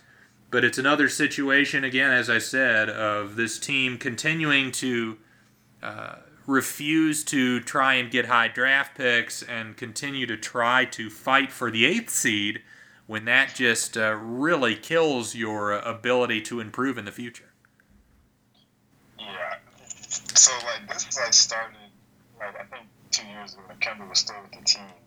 And they could have, I think they knew that they weren't going to pay him, the Supermax to bring him back. So, they could have traded him and refused to and gotten nothing from Milwaukee. And then at that moment, they could have said, we're going to rebuild. We're going to go full rebuild, but then they signed Terry Rozier to a 4-year, almost $60 million contract. And then now they have the perfect opportunity to draft LaMelo Ball, arguably the best player in the world overall, at number 3, and they signed Gordon Hayward to a 4-year, $120 million contract. I just don't understand, who's in charge? Is no one allowed to talk to Michael Jordan, talk him out of these decisions? I just don't get it. This, it doesn't make any sense. And they're going to be competing for the 8th seed, and they might not even get that. Yeah, and Hayward is 30 years old. I believe he's 30 and a half years old actually. So the last year of that deal, he's going to be 33, 34. Getting paid $40 plus million, probably around $35 million at that stage of the contract. It's an awful lot. And again, yeah, he's a good player. He's nothing exceptional. He's going to bring you up to a level of mediocrity that prevents you from getting high draft picks, but then also prevents you from truly getting into a position in the playoffs where you actually are doing things. So yeah, it's real frustrating, but I agree with you. LaMelo Ball, an exciting prospect for them moving forward. Let's go to another team that was in the lottery in the Eastern Conference last season and is trying desperately to get out of that position this year, and that is the Atlanta Hawks. The Hawks signed Danilo Gallinari to a 3-year, $61.5 million deal. Signed Chris Dunn and Rajon Rondo to 2-year contracts. They traded Dwayne Dedmon to the Pistons for Tony Snell and Kyrie Thomas. They have later waived Thomas. And they are looked at as one of the favorites to sign Bogdan Bogdanović to and apparently they already did submit an offer sheet for Bogdanović. And they, of course, are one of the few teams that actually have the cap space to do that. And in the draft, they took Onyeka Okongwu from USC, 6th overall. But Darius, we still don't know if they can get Bogdanović, but I imagine if they were to acquire Bogdan, this team is got to be a contender to make the playoffs, and maybe even more than that, maybe to be closer to the upper half of the Eastern Conference. Yeah, given these moves, they're definitely going to be. I think they're not a shoo-in for the playoffs, but maybe for the 7 or 8 seed, they're definitely going to be fighting for that. And I think the pressure is on just because Trae Young is proven to be an extremely talented player, and now they need pieces around him that are going to help him get to the playoffs and maybe more. But I'm a little confused at the direction they're going now, because before it looked like you have Trae Young, you have Kevin Huerter, draft Cam Reddish, who had a rough first part of his rookie year, but then started to come in late, and DeAndre Hunter. So it looked like they had some solid or some nice young pieces, and now they went the complete other direction with just signing a bunch of veterans, and we're going to make this playoff push. So I'm curious, how all that's going to work out. Right, how much do you play Gallinari and potentially Bogdanović, and how much does that eat into the improvement of those younger guys you mentioned? Yeah, that's going to be fascinating to see. But you talk about a core 4 guys in Capella, Gallinari, Young, and Bogdanović. That's really interesting. And then they also have John Collins as well. You can't forget about him. So this team will have a lot of talent. Whether they do or do not get Bogdanovich, they're going to have a lot of talent. Yeah, it's going to be fascinating because if the goal is, if there's a lot of pressure to make the playoffs this season, that puts a lot of pressure on not only the management but the coaching staff to say, well, I guess we can't play these young guys and get them experience because typically young players are going to hurt our chances at winning games. And like I do want to see like the different lineup combinations that come from this team because Trae Young, as great as he is offensively, he is probably just as bad defensively. So matching him with like a potential backcourt of Rondo and Trae Young, just it's a little scary to think about how many points that those two could potentially give up. And then trying to figure out, is John Collins going to play the 4? Is he going to play a small ball 5? Are you going to start Collins, Gallinari, and Capella? Because then Gallinari's playing the 3, and obviously that's not great either. I'm real curious how Lloyd Pierce is going to figure out these lineup combinations because, like you said, like there is plenty of talent here, and I'm just not sure how it all fits together yet. Yeah, it's going to be a juggling act for sure, and yeah, I just love the contrast of potentially starting Trae Young, and then the teams get used to dealing with him defensively, and then they've got the ability to bring Chris Dunn in as his replacement, and what a vastly different experience that it's going to be for the Hawks on both sides of the floor, and of course their opponents. At the very least, Atlanta's going to be fun to watch this year, and I liked the Okongwu pick as well as a guy that could play a little bit at the 4, but also can kind of be the, if Capella is somebody that maybe like a Steven Adams maybe ages out earlier than you would expect, that he can kind of be the heir apparent there. Moving on to another team in the West that is trying to get out of the lottery. That is the Phoenix Suns. Of course, they made one of the earliest splashes in free agency, trading Ricky Rubio, Kelly Oubre, Ty Jerome, Jalen LeCue, and a 2022 first-round pick for Chris Paul and Abdul Nader. They also signed Jay Crowder to the mid-level exception, 3 years, $30 million. Re-signed Javon Carter for a 3-year, $11.5 million contract. But what was really puzzling was what they did on draft night, taking Jalen Smith with the 10th overall pick, and he seemingly is a center, and they have DeAndre Ayton, who seemingly has panned out and is their starting center for the long term. So why on earth would they draft a backup center when they still need a point guard of the future? Chris Paul is 34 years of age. I mean, why take a point guard of the future when you can take a backup center of the future? Seems pretty obvious to me. Like, I don't know, like everyone saw like Tyrese Halliburton and stuff, but like the Suns are going to draft him because he'd be perfect to play next to Devin Booker in the sense that like he can be your primary ball handler and at the same time play off ball to Devin Booker when needed. But yeah, I don't know how Jalen Smith fits into this roster long term, especially when this team has aspirations to like make big moves in the playoffs this year. Like that's why you get Chris Paul, is to get this team like they haven't been in the playoffs since I can't even remember. 2010.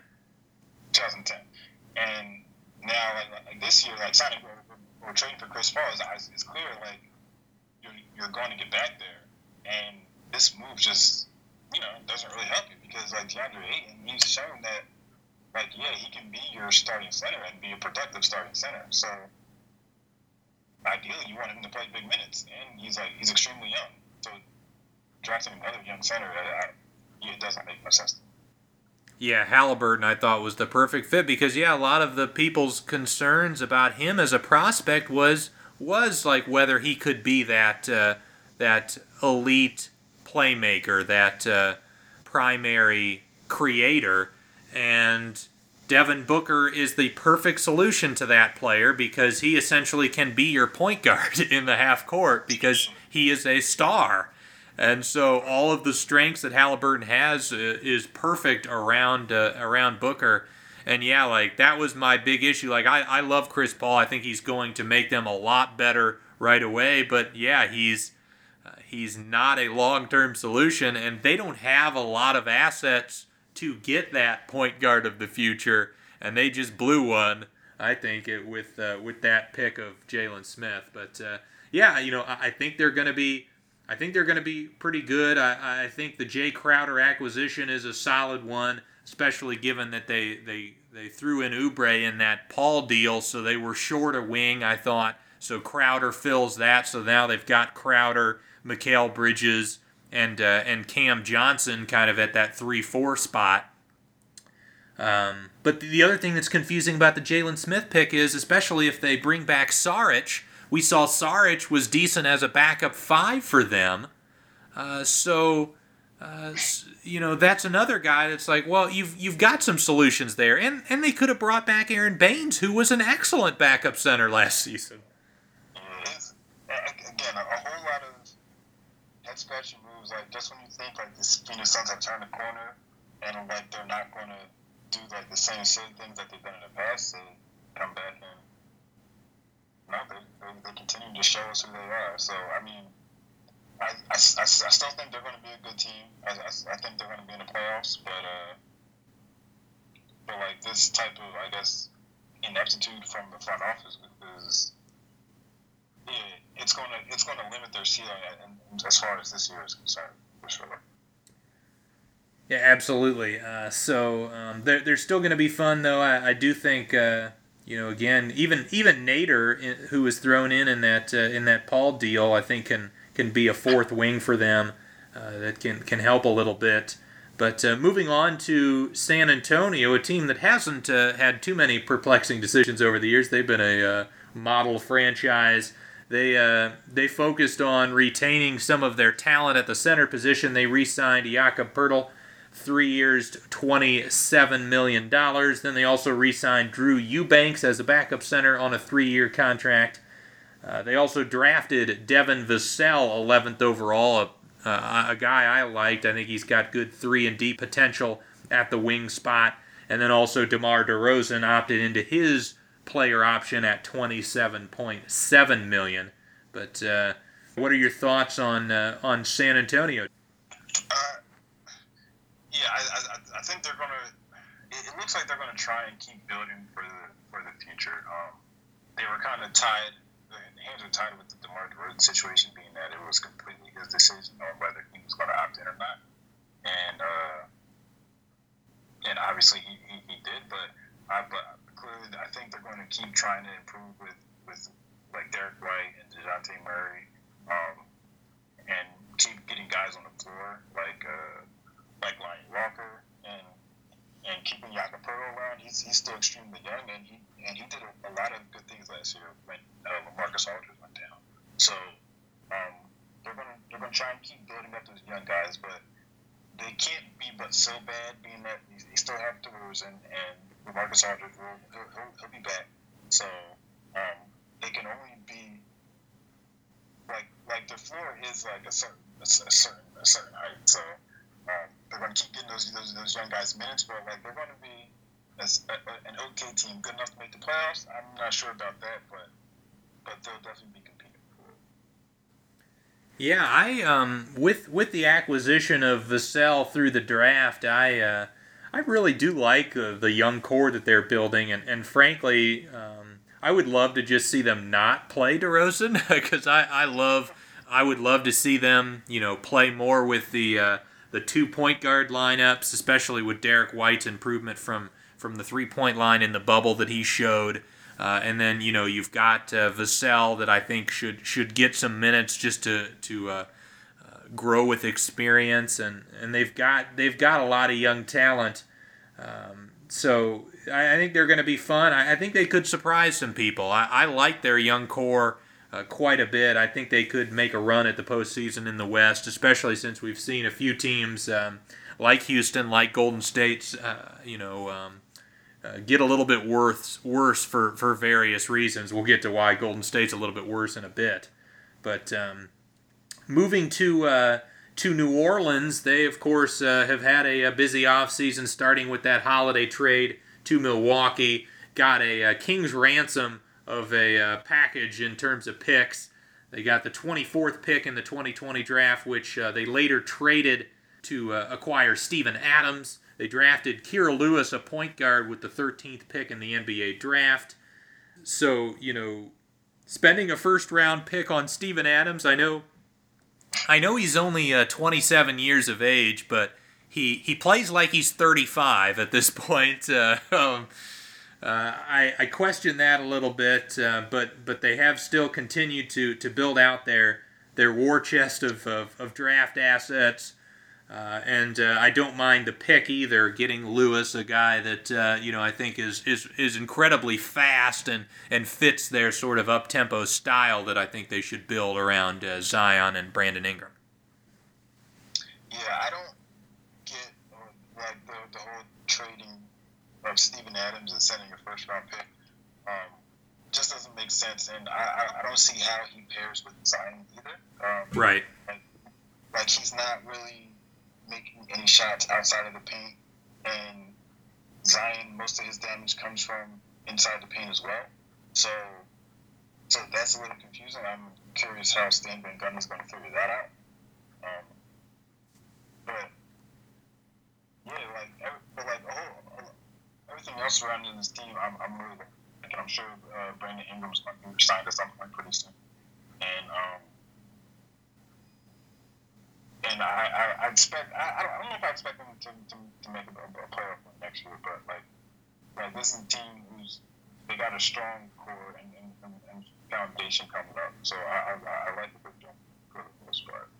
Let's move on to the Oklahoma City Thunder. Of course, I mentioned they were able to trade Steven Adams and to get a first-round pick and a second-round pick for that. Just brilliant work from Sam Presti, continuing to just get copious amounts of draft picks for the future.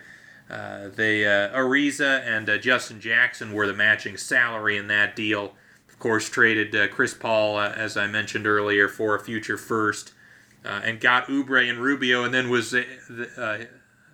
Presti was able to reroute both of those guys, Rubio to Minnesota, to move up from the 28th pick in this year's draft down to 17, and they took Alexei Pokasevsky, a 7-footer with a 7'3" wingspan that is, has the skills of a guard. He does only weigh 205 pounds, so as Fran Fraschilla would say, he's probably 2 years away from being 2 years away. They then sent Oubre to Golden State and got a heavily protected first-round pick. That pick is protected 1-20, and then if it doesn't convey next year, it becomes 2 seconds.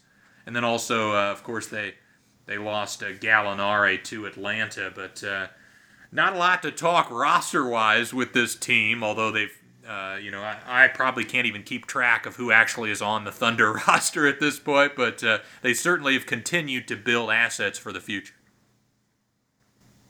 Yeah, I mean, I'm not sure. Like, they own the first round in pretty much the next 4 drafts. Like, they have so many picks that don't even belong to them. It's pretty remarkable. So I'm excited for their future. But in terms of like this year, I feel like this is tanking at its best, like getting all these picks, but the team could still be okay. Like adding Horford, like Horford's still a very serviceable player. You have Shai Gilgeous-Alexander to build with. Like there's still some solid pieces here, but obviously like the team is just interested in tanking and still probably acquiring more picks to eventually trade for something. Yeah, that's going to be the fascinating thing, because you're right that they still have enough talent to not be one of the worst teams in the NBA, but I'm pretty sure that's where Presti wants them to be, to make their own draft picks all the more valuable. So it'll be fascinating to see, if Al Horford's going to get a bunch of, he's 34, he's going to get to rest on the all of these back-to-backs, and we'll see what sort of shenanigans they come up with to try to hurt their team's chances of winning games. But I imagine that's what they're going to be doing, and frankly, rightfully so. If you're trying to rebuild, I am fully on board with the whole Sam Hinkie, the process, getting as many high draft picks and trying to get as many shots at that superstar talent as possible. But moving on to the Golden State Warriors, of course, the rough news that Klay Thompson tore his Achilles really takes the Warriors out of title contention this year. And I was one of the people that was a little bit more optimistic about the Golden State's chances of competing. And now it's obviously over. But the ownership and the front office still continuing to keep that salary high. They used the Andre Iguodala trade exception to acquire Kelly Oubre, which added $66 million to their luxury tax payment. They signed Brad Wanamaker, signed Kent Bazemore, and of course in the draft took James Wiseman, a young, talented, athletic center, second overall.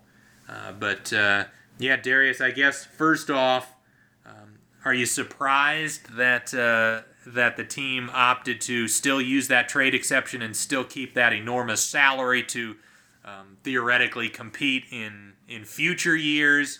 And then also, how good can this team be this season with the acquisitions of Wanamaker and Oubre?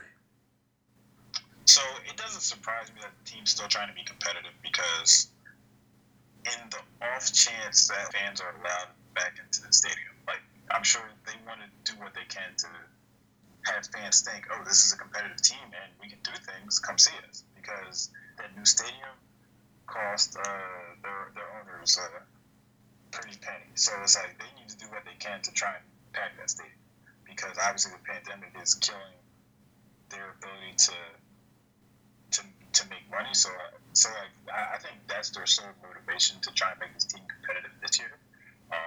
But in terms of how good I think they can be, Draymond Green's going to have to revert back to how good he was a couple of years ago, and Steph Curry's going to have to return back to the MVP level form, which I think both those things can still happen. I don't think it'll result in them winning the finals, but they would have to revert back to their versions of themselves a couple of years ago, and they can still be extremely competitive, maybe get out of the first round, maybe, but I feel like that's probably their ceiling. Interesting. Yeah, I guess I'm not even as high as you. I think they can make the playoffs. I don't think it's a guarantee at this point, but yeah, I would be pretty surprised if they got out of the first round in the West. The thing that's so weird about their roster, when you've got Steph Curry and Klay Thompson being arguably the number 1 and number 2 shooters in the world, is when those two guys are on the floor, it doesn't really matter who the other 3 are. They're like an A-level shooting team. But as soon as you take one of those guys out of the equation, and especially if you replace that player with an average or below average shooter, like they're probably going to do this year, they all of a sudden become an average to maybe even below average shooting basketball team. I question their ceiling this season. I think, could they be the 7th or 8th seed? Certainly, just off of the power of, as you mentioned, if Steph and Draymond show up. But I don't see any sort of a playoff run for this team. And then also the other thing is, this decision to bring in Oubre and have that $66 million in additional luxury tax payments, that could get worse come next offseason, because Oubre apparently has some massive salary demands. And on this team, he's probably going to put up big counting stats. So they're probably going to have to shell out a ton of money to keep him, and that's just going to continue to make those payments astronomical. I agree, and I like the idea of trading for Oubre just because it gives them just, I guess, another guy offensively who can make things happen. But I don't think it might not be worth just how much it's going to cost them. Just because, like, that $66 million just sounds it's as bad as it sounds. So I don't know if it was worth it from that standpoint, but like I get why they're doing it, just because like they're just doing anything just to try and stay just a little bit more competitive. But I think that the one thing that I guess there's hope in is how good James Wiseman can be, because if he can come in and just be like ready now in terms of like defensively, then I think that changes their like what they can do like a little bit. Like if he can come in and be just like a solid rim protector, and he can average maybe like 10 and 10, then that might change like a little bit for them.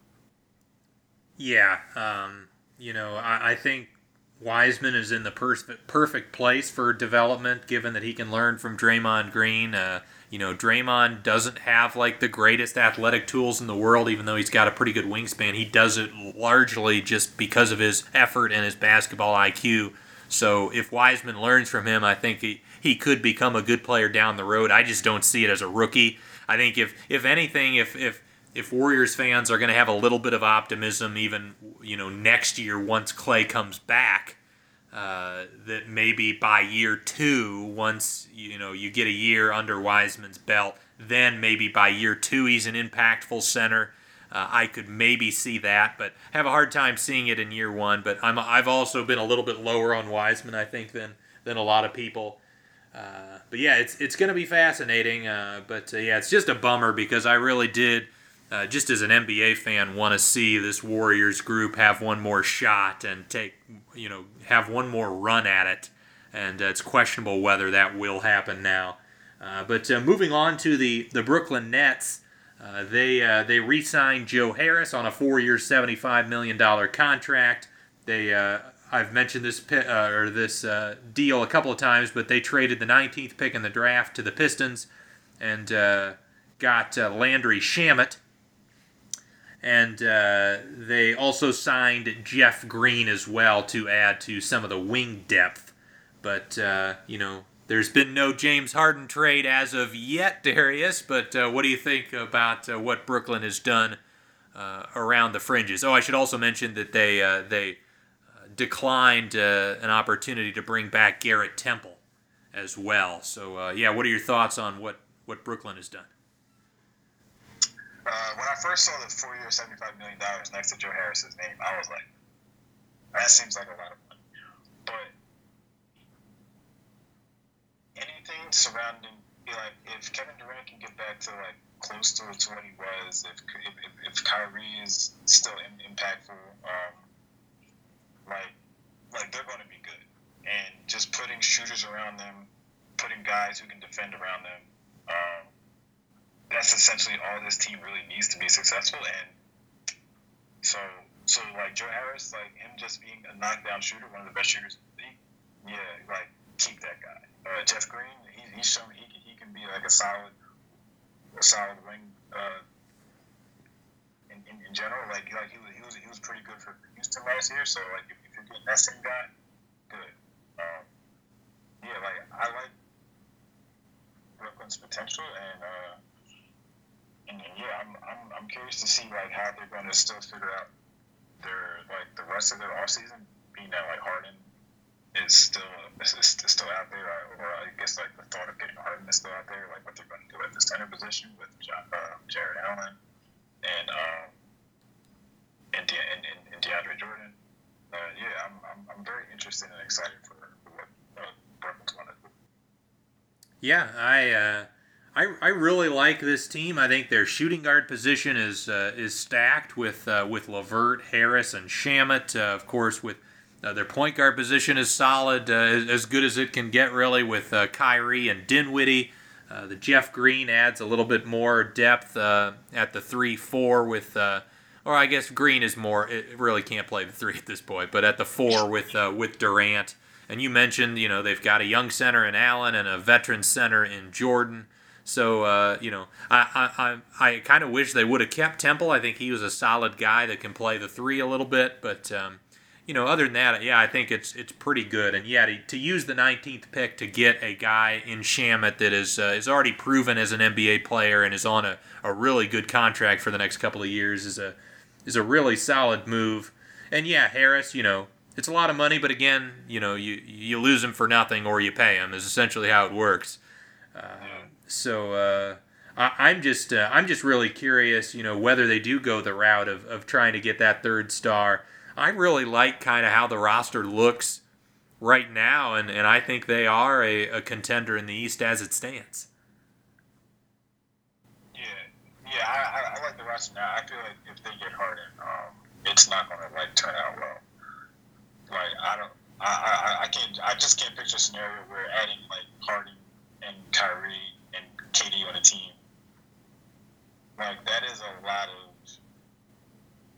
It just seems like a lot of ego in terms of who's going to get the last shot, who's going to take the most shots, game to game. It just seems like a lot. That's way too many cooks in the kitchen. And so I personally would hope for them that they don't make that move. But I mean, it's still a real possibilities. Yeah, I agree. I think, going after a Harden or even a Bradley Beal, I just don't think makes as much sense because I think that with Irving and Durant, you're going to be good enough offensively, and this team already has enough shooting as well around those guys. What this team needs is defense, so there was talks of a potential trade for Holiday or, even somebody trading for Gobert. Those trades to me make more sense, and you probably don't even have to give up as much either. So you can maintain some of that depth. So yeah, I would probably just keep it as is, or if I'm going for that third star, I would prioritize someone with a skill set that brings something different to the table than Kyrie and KD.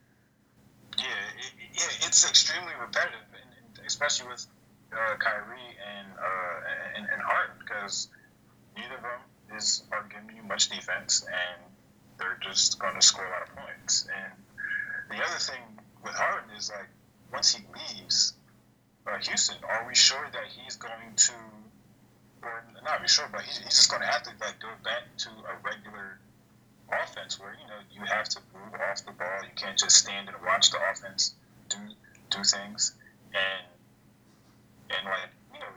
it's going to go back to a real offense. Not that I think he can't do it, but we just haven't seen that in many years. Yeah, so Darius, I've had you on quite a while here, so I'm just going to kind of go over some of the highlights on some of these other teams, and you tell me any deal or team that you're interested in talking about here. But the Sacramento Kings extended De'Aaron Fox on a 5-year, $163 million deal. The Indiana Pacers re-signed Justin Holiday on a 3-year, $18 million contract. Let's see, the Washington Wizards re-signed Davis Bertans for 5 years, $80 million. The Memphis Grizzlies retained DeAnthony Melton on a 4-year, $35 million contract. The Minnesota Timberwolves spent $60 million on a 4-year deal for Malik Beasley. But I guess out of those, or maybe a deal that I didn't bring up that we haven't mentioned yet, is there anything that piques your interest? I feel like those are the teams where all those moves are just okay, that was nice. I mean, nothing super impressive, but nice moves. I like the Kings, them extending De'Aaron Fox and then also adding the draft pick of Tyrese Halliburton. I feel like that'll work perfect with what the Suns should have done. Just a guy who has the ability to play off ball while a perfect complement to your primary ball handler. Yeah, I agree. I thought the draft pick of Halliburton was great value and a pretty decent fit next to Fox. The issue I have with the Kings offseason is they seemingly, as far as I know, they seemingly are going to just let Bogdan Bogdanović walk. Of course, there was that initial trade where they got Dante DiVincenzo in that sign and trade with Milwaukee, but even that I thought was 50 cents for the dollar for for Bogdanovich's value, whereas they had, in my mind, the cap space and the ability to re-sign him. He's 27, so that would be my big issue. Despite, yes, I agree, maintaining Fox for the foreseeable future is good. Halliburton was good. I just I don't understand why they feel like they need to move on from Bogdanovich when he was arguably their second best player last season. Right. I had a feeling they were going to do this once Buddy Hield got re-signed for the contract he did, because it just made sense that like there's no way they keep both of these guys, and they're not going to. It's leaning towards they're not going to. So, and I mean, clearly it's the wrong decision, but in my mind, I was already sort of expecting. Yeah, they did clear some cap space last trade deadline, and I thought the purpose of that was so that they could re-sign Bogdanovich, but apparently not. And yeah, it's one of those things, as you said, where maybe you make a mistake initially, and that leads you to make a second mistake. But I've had you on long enough. I appreciate all the time you've given me here. We had a lot to cover, and it was a lot of fun chatting with you, Darius. Thanks so much for coming on. Yeah, no problem. Free agency is a big one, so I'm glad to do it. Thanks so much for listening to Duncan Dynasty. Please, if you have a moment, go to iTunes and give us a rating and review, preferably 5 stars. And if you could give any thoughts about what you like about the show, that would be much appreciated. We are also on Spotify, so you can give us a rating on there as well. If you'd like to find some other content outside of this podcast, you can find me on Twitter at Garrett Bugay. That's GarrettBugay. I will be tweeting various NBA thoughts, as well as some thoughts on some other interests of mine, including soccer and film and television. So if you're looking for some of my takes throughout the course of the week, you can find me there. You can find my co-host Corbin Ford on Twitter at CorbinNBA. That's CORBANNBA. So he does a good job on Twitter as well. He's very active. I'm also doing some work as a contributor for Rip City Project, which does all things Blazers. So if you're looking for some written content, you can check those websites out. Corbin also does his own pod on the side called NBA Today. He does some fun work over there, so please, I encourage you to check that out. But thanks so much again for listening, and have a great rest of your day. Lucky Land Casino, asking people, what's the weirdest place you've gotten lucky? Lucky? In line at the deli, I guess? Aha, in my dentist's office. More than once, actually. Do I have to say? Yes, you do. In the car before my kids' PTA meeting. Really? Yes. Excuse me, what's the weirdest place you've gotten lucky? I never win and tell. Well, there you have it. You can get lucky anywhere, playing at LuckyLandSlots.com. Play for free right now. Are you feeling lucky? No purchase necessary. Void where prohibited by law. 18+. Terms and conditions apply. See website for details. Mobile phone companies say they offer home internet. But if their internet comes from a cell phone network, you should know. It's just phone internet, not home internet. Keep your home up to speed with Cox. Cox internet is faster and has more reliable download speeds than 5G home internet. Cox is the real home internet you're looking for. Based on Cox analysis of Ookla speed test intelligence data Q3 2022 and Cox serviceable areas, visit cox.com/internet for details.